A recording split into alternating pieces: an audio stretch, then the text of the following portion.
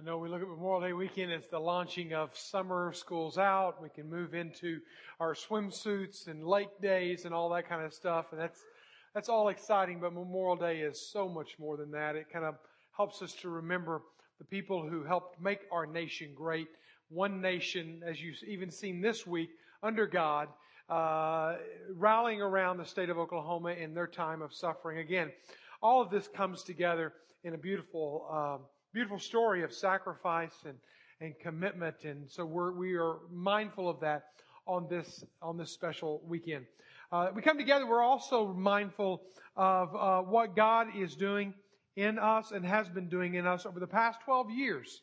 When I think about what He's been doing in us, I really kind of come back, and I've been on this journey reflecting and moving forward, all kind of at the same motion in my own journey, my own pilgrimage in the faith. But as I look back over the past 12 years, starting this month, we started the Grace Point 12 years ago in a little living room, and then we move forward to where we're going, and you see the expansion where we're going, and I really wanted to come back to prayer.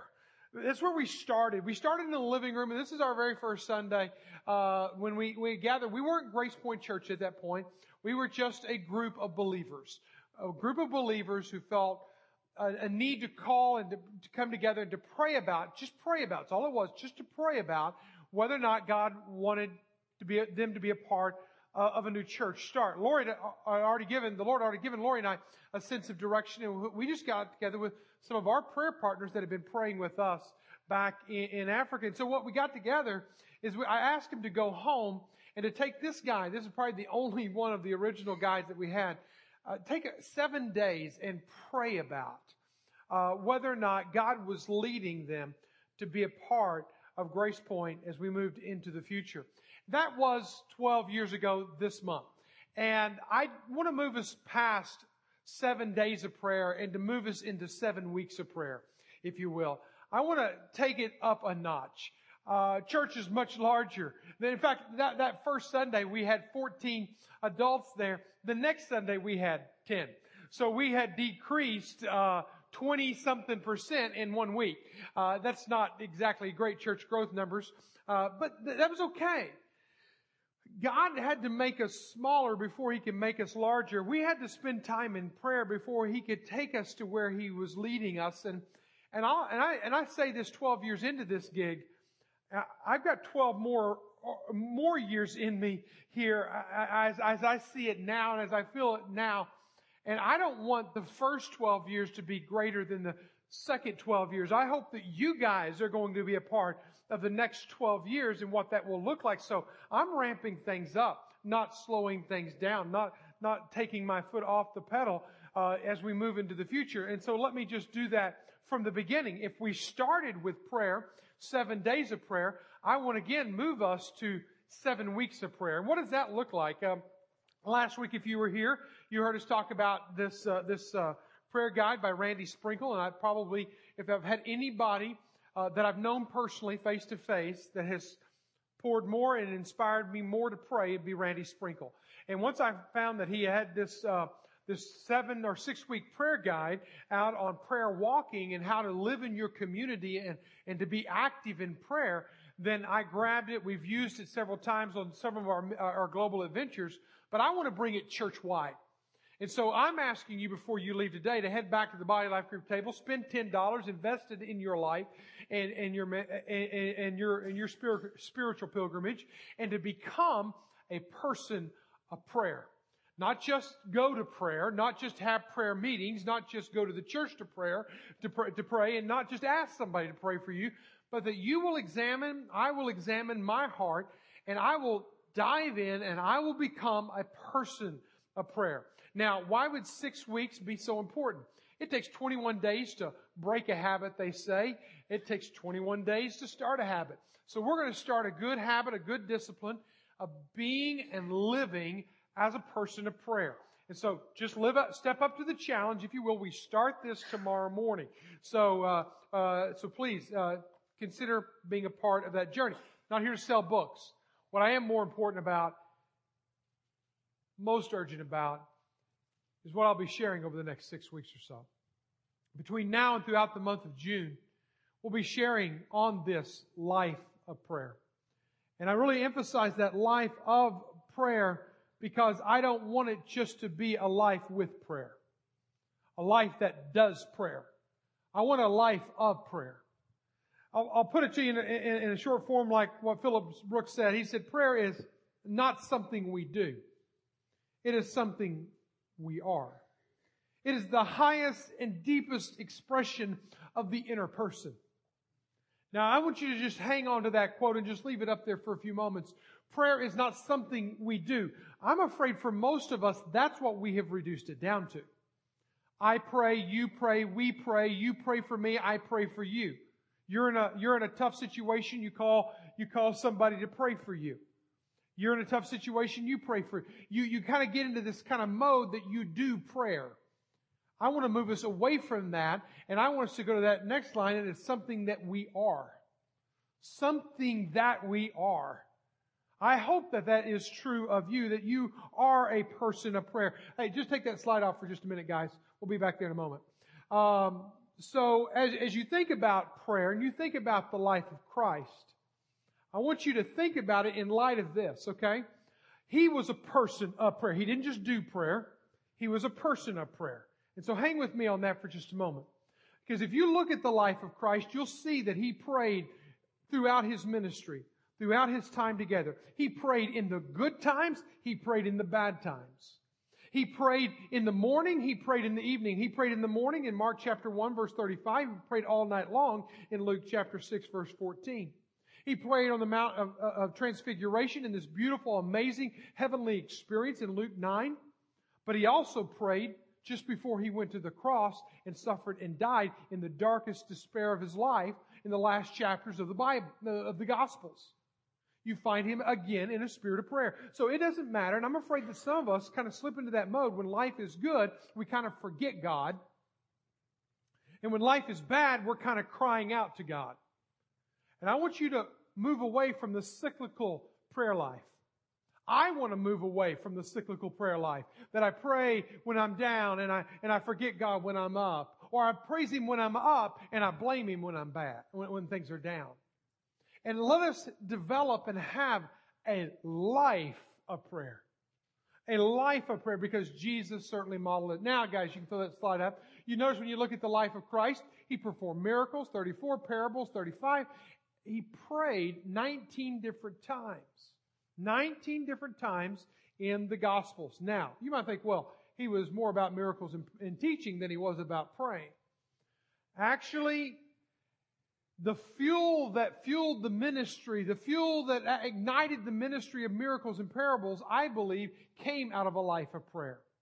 Because you see Jesus praying in His last words on the cross, and you also see Him praying when He goes into the wilderness to start His ministry. You see it at the beginning and you see it at the end, and you see it at all points in between. When you come to the life of Jesus, you come to a person of prayer. And so for the next few weeks, all we're going to do is we're going to survey the life of Christ and His prayer life. There's a lot of other verses that we might bring in from time to time, but our focus will be Jesus and how He lived as a life of prayer and how He exudes that in His life and in the ministry and the way He lived His life. And I know this because if He performed all those miracles, healing the people, bringing people back from the dead, if He was such a great teacher that they called Him Rabbi, wouldn't you think that if the disciples had anything that they wanted to learn of Jesus, they would say, show us how to multiply bread. Show us how to walk on the water. Show us how to raise the dead. That'd be a pretty cool thing to do, even to this day. They didn't. In Luke chapter 11, verse 1, we find that they had one request of Jesus.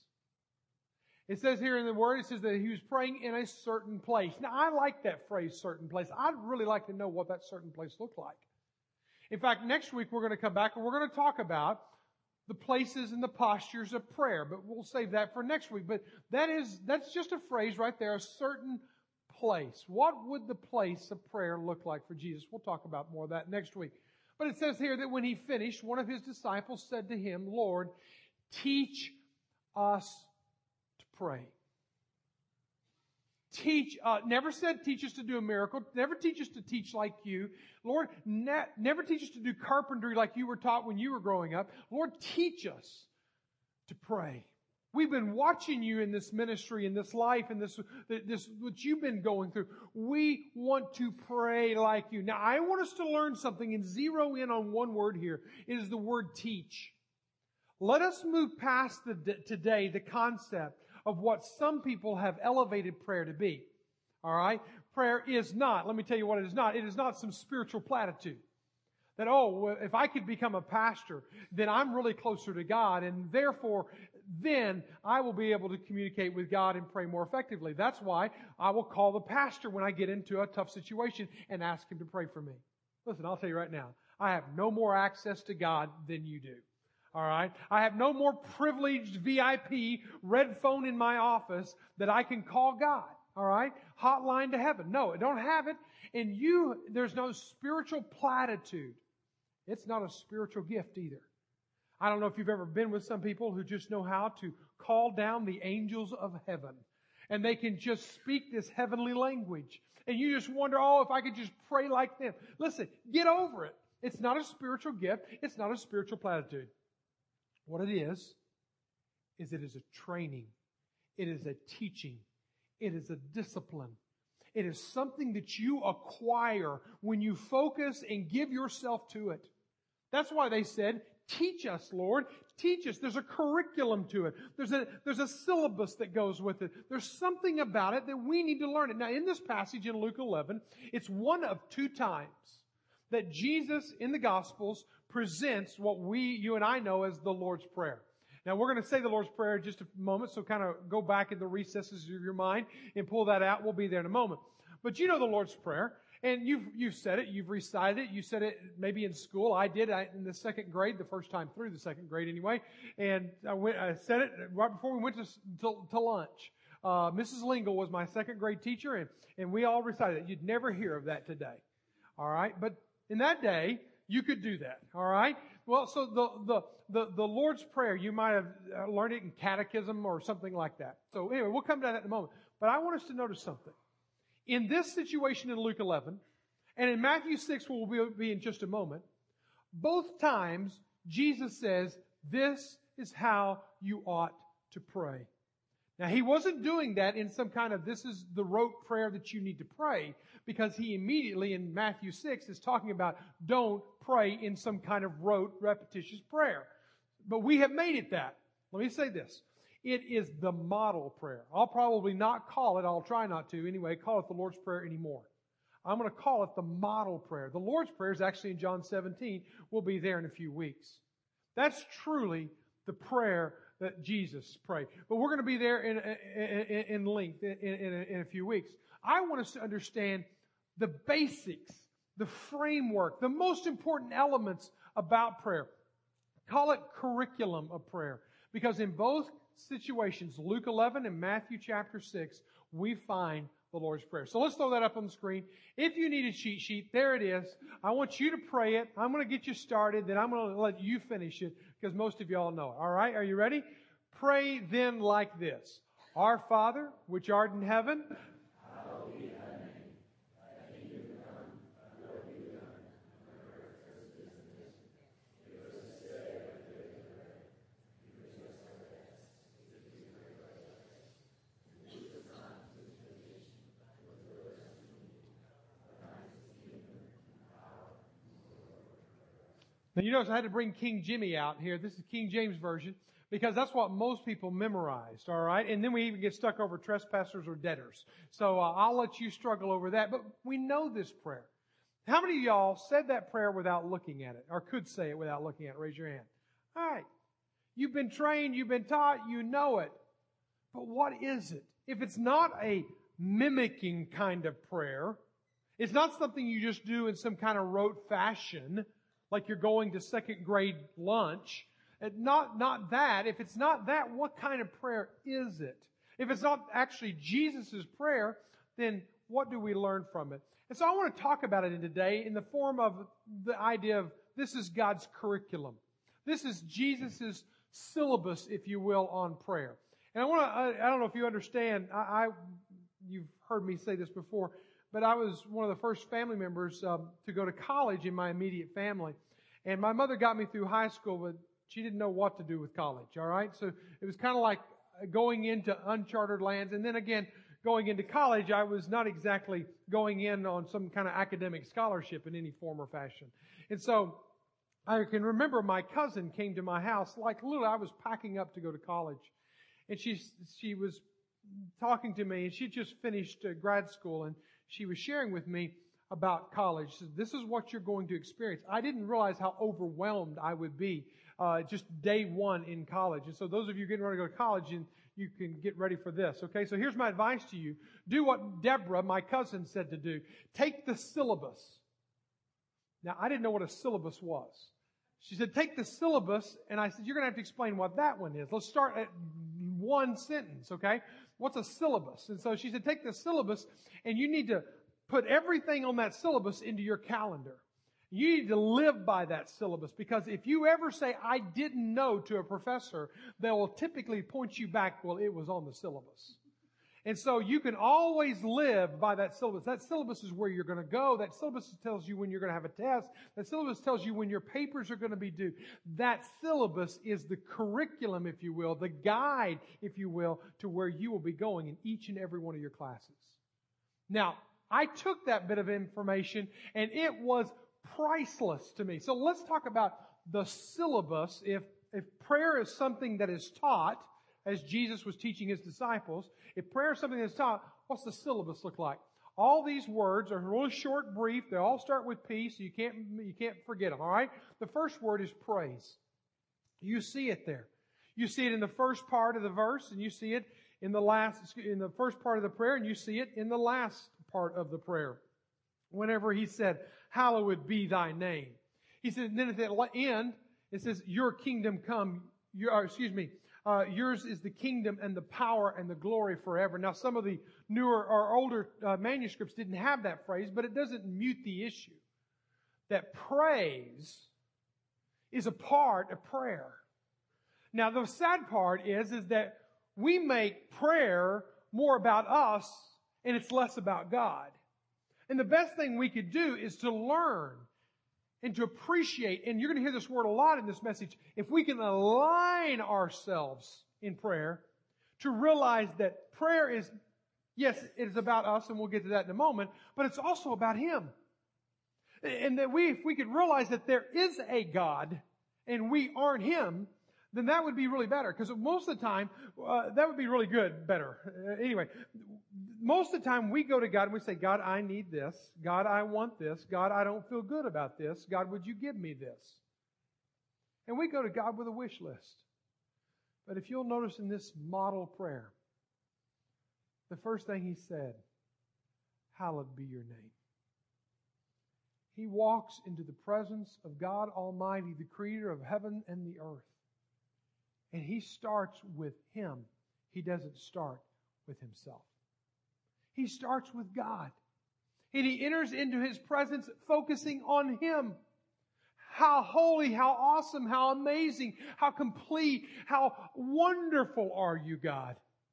And I would just encourage each and every one of us to somehow draw back a little bit from our chaotic kind of lives, our crazy kind of schedules, and let us draw back from trying to be God of our own universe and realize that there is a God and we are not Him.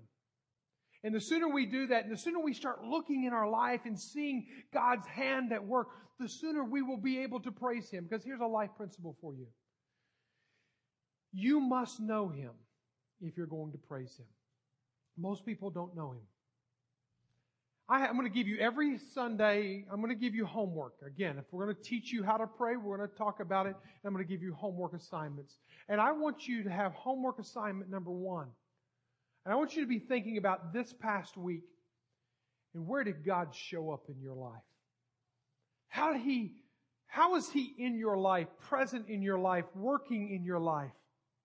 Did you see His power? Did you see His justice? Did you see His mercy? Did you experience His kindness? Did you experience His love and grace? Did you experience His firm hand?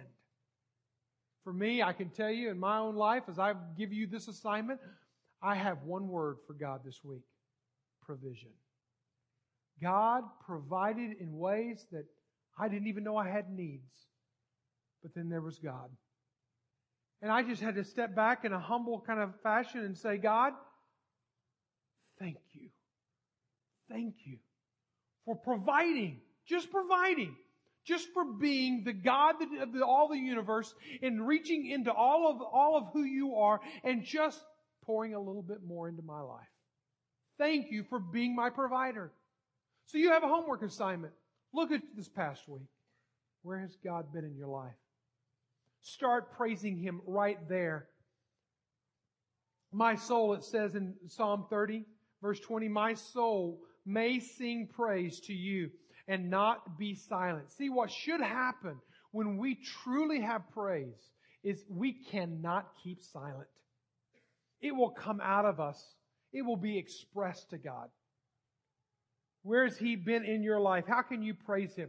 I want to give you a couple of things real quickly because for the sake of time. One, you can praise Him with your hands.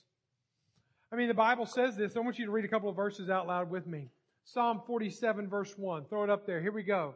Clap your hands, all peoples. That means you read with me. Clap your hands, all peoples. Shout to God with a voice of joy. So right there, He gives you an instrument of praise. A 10-stringed instrument right there. So when you come in here and Jared has a great song and is leading us in a great song, don't stand there like a wooden Indian. Listen, bring your hands together, clap them, do what? Raise them. Think about it like that. Here's another verse for us. Lift up your hands to the sanctuary and bless the Lord. Psalm 134. Using your hands to bring praise, using your lips to bring praise to God is another way. Your lips, what you say, how you utter them. Now again, think about it for a moment. If you were to experience God in your life like I did this past week in the area of provision, God provided a need. God stepped in when you thought you were falling short, whatever it was. If that's yours, and you keep it to yourself, and you don't share it, and you don't proclaim it, what an injustice to a holy, awesome God. But with so much, hear what I'm about to say. So much of our life is focused on what we don't have than what we have. What we haven't experienced than what we've experienced. Praise takes us to a point in time where God was something in us, and from that something, and from that being, and from who He was, then out comes praise from our hearts. Don't move too quickly through your life that you miss the hand of God, but also through your life is another way you can praise Him. I plead with you to give your bodies to God because of all that He has done for you. Let them be a living and holy sacrifice, the kind He will find acceptable. This is truly the way to worship Him. This is how you worship Him, by giving up your life, giving them over to Him. Priorities is number 2. Second letter in the core curriculum is priorities. Now again, let's say the Lord's Prayer. Our Father, which art in heaven, hallowed be Thy name. Thy kingdom come, Thy will be done. There it is. You pray it. God, I want your kingdom here. I want your dominion here. I want your reign here. And I want your will here. I want it in my life. I want it in my children's life. I want that. Now, we can say that on this end, but sometimes we don't adjust on the other end. Many times we come to God and we say, God, I want this. Give me this. And if He doesn't give this to us, then we get really angry.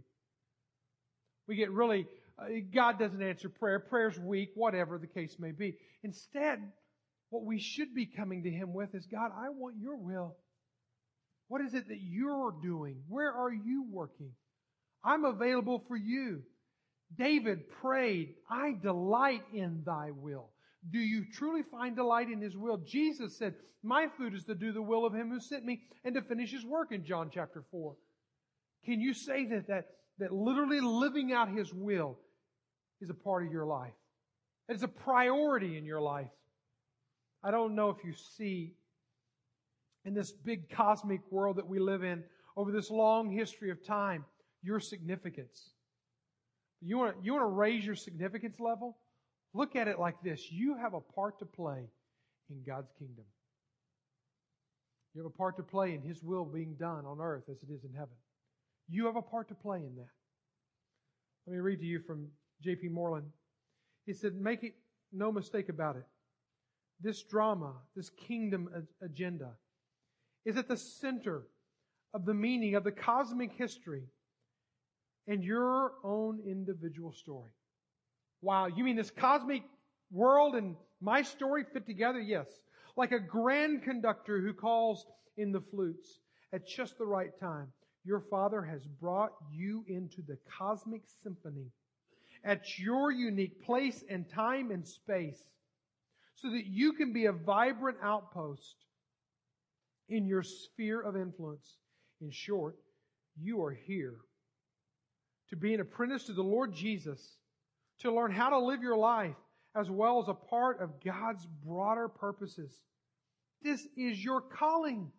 This is your destiny. This is your only chance to have a life of genuine, full human flourishing. What a statement. That you are part of a symphony. And God of the cosmic universe is taking His finger and He's pointing at you. And He's giving you the nod. It's time for you to play. Your part in His symphony right now. Your part in His kingdom coming right now. If we were to own that, if we were to receive that in all of its magnitude, it would change the way we prayed. It would change the way we lived. It would change the priorities of our life, because now we see we're a part of a bigger plan, a bigger picture, and a bigger kingdom than our own. I can tell you right now, whenever our family has moved around the world and God began to nudge us to missions, it was not one that was received with a lot of welcome. And then when we loaded up and packed up and we moved off to Africa, there was a lot of gnashing of teeth and crying going on in the McDaniel house. We moved to Africa, and I can remember when we were there, the first days, our kids, Jordan and Caleb, who are here with us today, being in their beds, singing songs that they created in their heads about the friends that they left back in America. Now, you send your parents into counseling at that point, and wondering, God, we missed something here. Fast forward 4 years later, and I tell Lori and the family, and I feel like God's leading us back to America to start a church that would be on mission in America for the world, not just individual self-seekers. And at that point, our family was absolutely in love with Africa. And there was weeping and gnashing of teeth at the thought of moving back to America. Let me just say this, and I got so much more to say about all of that, but let me just say this. We have never been disappointed, been sold a bill of goods by God when living out His perfect will. You are here today, a part of that perfect will of Thy kingdom come, Thy will be done on earth as it is in heaven. You are part of what God wants to do, not just here, but around the world. And I'm not saying you're here by accident. That's why I'm saying you are here on purpose. In prayer, as the great Methodist missionary E. Stanley Jones said, prayer is self-surrender. Prayer is coming before God and just saying, I'm yours. Thy kingdom come, Thy will be done on earth as it is in heaven. Prayer is also provision. It's about provision. Yes, we can pray for ourselves. Yes, we start with God. Don't barge into God's presence all about you. Go into His presence with confidence and boldness. Go into His presence with confidence and boldness about Him and bringing it to Him and His kingdom. And God, how is this a part of your kingdom? What is this about? And God, by the way, if you're going to call me to do that, we need this. Give us today the food we need. I want to break that down in just bite-sized form. Give. we need to live in a state of dependence on God. If you are self-sufficient, self-funded, self-absorbed, and you don't really need God, you're not in a good position. I don't envy you. You may say, Mike, you don't know how much I make. You don't know what I have. You don't know where I live, and I don't envy you. I would much rather be dependent upon God than myself. God wants us dependent upon Him. Give us. Now notice this. You can pray for you, but you can't just pray for you. You must pray also for others. You will never find the first personal pronoun anywhere in the Lord's Prayer. If I'm going to pray, God bless me, then I've got to pray, God bless you. Notice the plurality of this, that He wants us to pray for more, and we need to engage in that. There is no more significant involvement, Chuck Swindoll said, in another's life than prevailing, consistent prayer. It is more helpful than a gift of money, more encouraging than a strong sermon, more effective than a compliment, more reassuring than a physical embrace. Is the value of knowing that somebody seriously, earnestly is praying for me. It makes the difference. I was recently traveling. Somebody wrote me at a day and a time. I was in Florida. And they wrote me, and this is a high school friend from years ago on Facebook, said, I don't know why God's brought you to my mind, but I'm praying for you today. I mean, I don't know what happened. I don't know what didn't happen, but I know I was elated that somebody was praying for me. But also notice this. He says, give us this day our daily. Our daily. It's a daily prayer life. It's not a weekly, it's not a monthly, it's not an occasional, it's not a periodical, it's not a quarterly. It is a daily prayer life that you need to be in. Give us this day our daily bread. Now, notice here, God is not asking us only to pray for the big things. Because so many people do that. Think about it like this. I'll pray for cars and jobs and sicknesses and cancer and things like that I can't fix. But really the day-to-day, I don't need you. God, I pretty much got this under control. Now you would never say that, and I wouldn't either. But we live like it. See, God wants us to bring it all the way back down to the simple things like bread. Bread. Everybody has bread. Why would I need to pray for bread? Because what we do is we compartmentalize God, and we make God only in the big picture things. Only the things that we can't fix ourselves. And then we try to do everything else on our own. You know what that is? That's secular humanism. He wants our life to be saturated in prayer in every way. If you grab this book, I want you to go to the back page whenever you leave out of here today. And on this back page is blank. I want you to write out a prayer. All right, a prayer guide, if you will. Throw this up on the screen. I want you to take this, and I want you to just make your own active prayer list. Start a date when you put out your prayer request. Write it out. Then put a date answered. And I promise you, in the next 6 weeks, if you will start praying for daily bread issues, not only the big issues, just pray for the daily bread issues, you will begin to see God provide for you in the next 6 weeks. I promise you. If you are faithful and you follow through on this, He will provide for you. Leonard Ravenhill said it so well. Prayer is profoundly simple, yet simply profound. The problem is so few of us do it. Number 4 is pardon. We need to pray for pardon. Again, we know the Lord's Prayer. Say it with me. Our Father, which art in heaven, hallowed be your name. Your kingdom come, your will be done on earth as it is in heaven. Give us this day our daily bread. And forgive us our debts as we also have forgiven our debtors. Now notice that there he's got the word up forgive twice. The first time we're saying it to God, God forgive. It's actually an imperative command. We're crying out, God, don't forget to forgive. God, I need you to forgive me. You need to keep a short list with God. You need to be constantly in a relationship with God where you're bringing your faults to Him and you're saying, God, I need your forgiveness. But also notice the word that we also forgive others. Notice that He includes that in His prayer. Why would He include that? If you've offended me, then really, does it have anything to do with God? Because you've offended me. Actually, it's actually not an imperative here. It's an indicative in the Greek language, which just means this: it's ongoing. It's ongoing action. It never stops. Now, here's the thing about forgiveness. Here's the thing about human forgiveness between me and others, is I need to bring God into my forgiveness.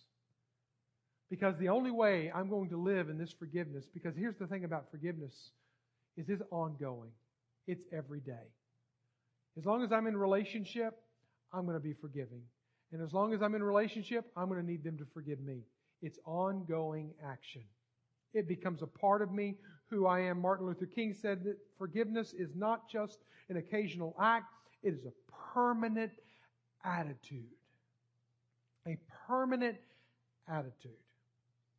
Dr. Paul Meyer and Frank Minrith said a number of years ago on Focus on the Family, I was listening to their radio broadcast, and they said the number one disease in America that causes depression, emotional disorders, and burnout is unresolved anger. Living with unresolved anger. Forgiveness must be a part of our prayer life. The fifth curricula, if you will, or syllabi, if you will, of prayer is path. You're going to be making a lot of decisions in your life, aren't you? Every day making the choices and decisions and changes and adjustments. Every day. He says, lead us not into temptation, but deliver us from evil. This, however, it presupposes one thing. That you're following. See, if you're leading, then you're going to just find yourself in a mess and asking God to get you out of that mess. But the best thing to do is to put yourself under His leadership. Let Him lead you, because He won't lead you into temptation. And He will make sure you find a path through and a way out of the evil that is in this world. The Bible promises that. But the problem is, are you being led? Or are you leading? Whose path are you on? Several questions for you as I close. What does He ask you to give that you're withholding? What does He ask you? Where does He ask you to serve that you're resisting? Where does He ask you to go but you're staying? What does He ask you to say but you're not speaking? And the list could go on 10 or 15 more questions, but I won't go on. Because the reality is that you've really got to come back to a life of prayer, or is it just a to-do list? Do you pray occasionally? The model prayer is that where it becomes your life. Becomes your life. I want to throw one more slide up. And I just want this to kind of be branded in your mind. As you think about the Lord's Prayer, you need to ask yourself a question today. Is there a praise that I need to give? Looking back over your life, your week, your day, how has God been in your life?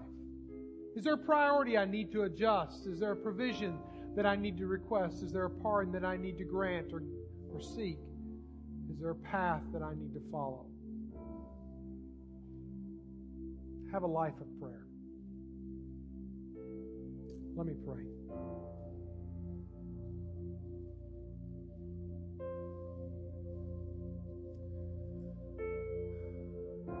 Father, You are amazing. That You would want to hear from us. That You would invite us into Your presence. God,